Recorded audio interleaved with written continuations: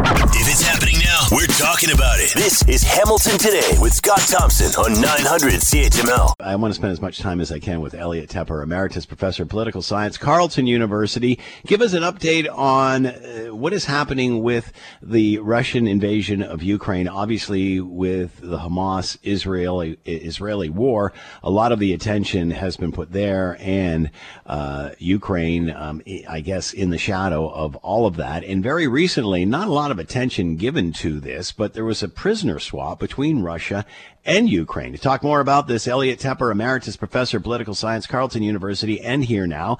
Elliot, thank you for your time. Happy New Year. Well, thank you. It's great to start 2024 with our conversation, Scott. Yeah, we really look forward to another year of this. We really do appreciate your time. So obviously with what has been happening, we certainly know the Russian invasion of Ukraine and as of October in the Hamas-Israeli war. How much attention is this taking off the Russian invasion of Ukraine? Is this impeding Ukraine's efforts at all?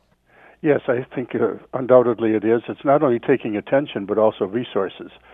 So while the world is paying attention, deservedly so, to yet another conflict, and the hot conflict in the Middle East, we have to remember that this is an ongoing war in Ukraine. It's second year now we're heading into. So it's really a pity in a sense that Ukraine has to struggle for attention in what, as they say, if you look at their web pages, Ukraine is fighting the war for us.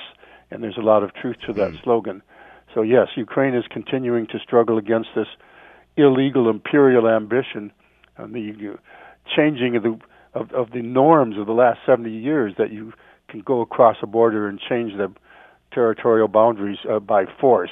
So this is really a very significant move by Russia that's underway, and we can't forget it. As you mentioned, this is obviously taking attention, or Hamas were taking attention away from this, and we're hearing of funds drying up in the U.S. and U.K. Advocates in Canada pressuring our government to put pressure, I guess, on the allies to replenish any of that. What's next there? Well, I think that's an indication of Ukraine's effort to see to it that they're not forgotten as the war goes on, and it doesn't become yesterday's news, that somehow it's below the fold and then disappears onto page 7 or something. This is a hot war that's going on. The request comes from the Ukrainian National Congress here, obviously representing a lot of the Ukrainian community, large community, Ukrainian community here in Canada, saying, well, look, we know we can't actually make up for all of the deficits in American provision of money and of arms, but we can at least be sure that Ukraine is not forgotten using our membership in the G20, the G7, NATO. We are actually, kind of important. We tend to underestimate the fact that we are a G7 country in a world where that actually means something, and a strong NATO partner as well. We've talked over time, Elliot, well, since all of this began way back when Russia said this was a, few-day military operation. Right. It's now dragged on what seems like forever. And during that time, we've talked about ways out, how this comes to an end, and even just attrition, burning each side out. Has your opinion on any of this changed? Where do you see this going?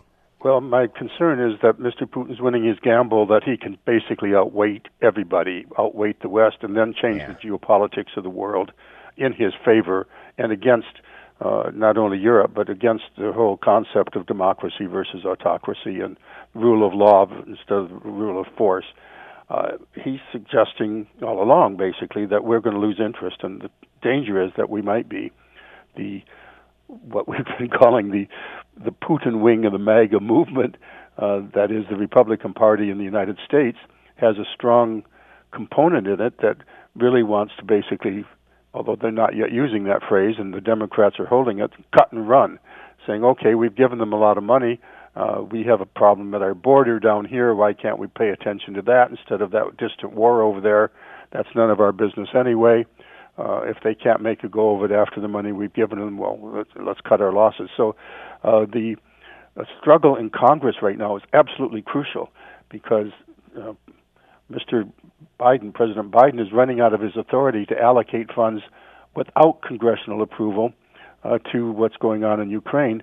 A major spending package has been held up, as we know, by the Republicans in the House of Representatives, saying we want real action and change on the border with Mexico.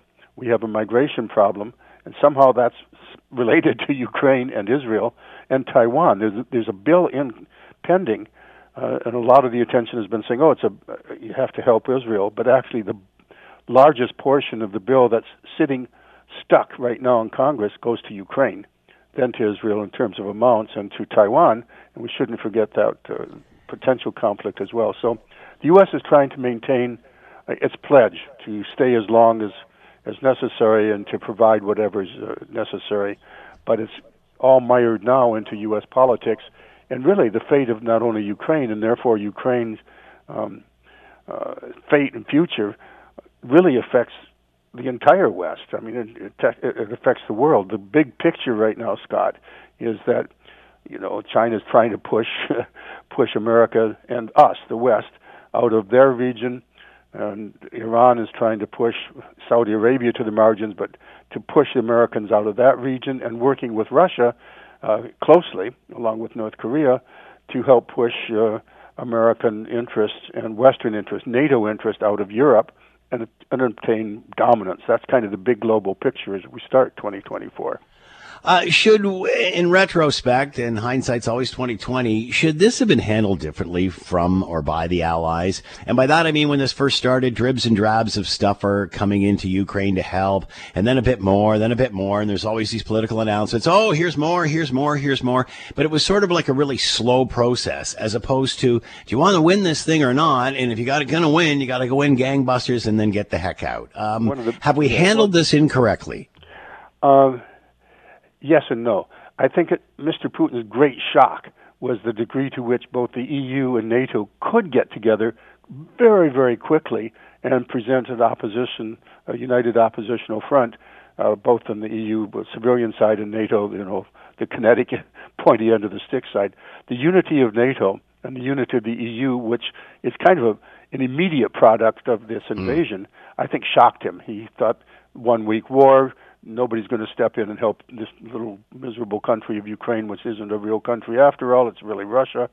And we will then change the geopolitics of Europe to our advantage, and then we will move on into, Moldova and then eventually dismember NATO and EU unity as well. All of that was a big shock. Having achieved that, however, the shaping of the war by Mr. Putin, by initially threatening, military confrontation of a nuclear side, has really kept Mr. Biden, who repeatedly says the U.S. and NATO are not going to go into a direct war, particularly a nuclear war, with Russia. And that has, after the initial support, which was shocking, I think, to Mr. Putin, has indeed been exactly as you described it. Okay, they want this, we're not going to give it. Oh, okay, now we'll give it. Now we need more. So right now we're at the stage where the F-16s are the issue, the air cover. The next big stage in this provision of materials is to sustain what they need, lots and lots of ammunition, the anti-aircraft, the air defense systems, a key to this. Ukraine is really doing their part. Using Western equipment, they have shot down, most recently, all 10 of the hypersonic missiles that Russia has launched at them. Russia launched this massive attack on Kyiv and Kharkiv in particular, 1,000 missiles of all kinds, but that included their hypersonic missile, which they said makes us invincible. And so the West is doing its part, but indeed not in the coherent and the united way. And we talk a lot about the fact that Russia's paying an enormous cost, Scott. I mean, the actual physical cost, but also perhaps 1,000 soldiers a day are killed or wounded on the Russian side. Elliot Tepper with us, Emeritus Professor of Political Science with Carleton University. Elliot, we got to get you on for 2 segments because we didn't even get to the prisoner swap. We will get to that soon. Elliot, as always, thanks for the time. Be well. Oh, thank you. Anytime, Scott, and Happy New Year. Thanks for listening to the Hamilton Today podcast. You can listen to the show live weekday afternoons from 3 to 6 on 900 CHML and online at 900CHML.com.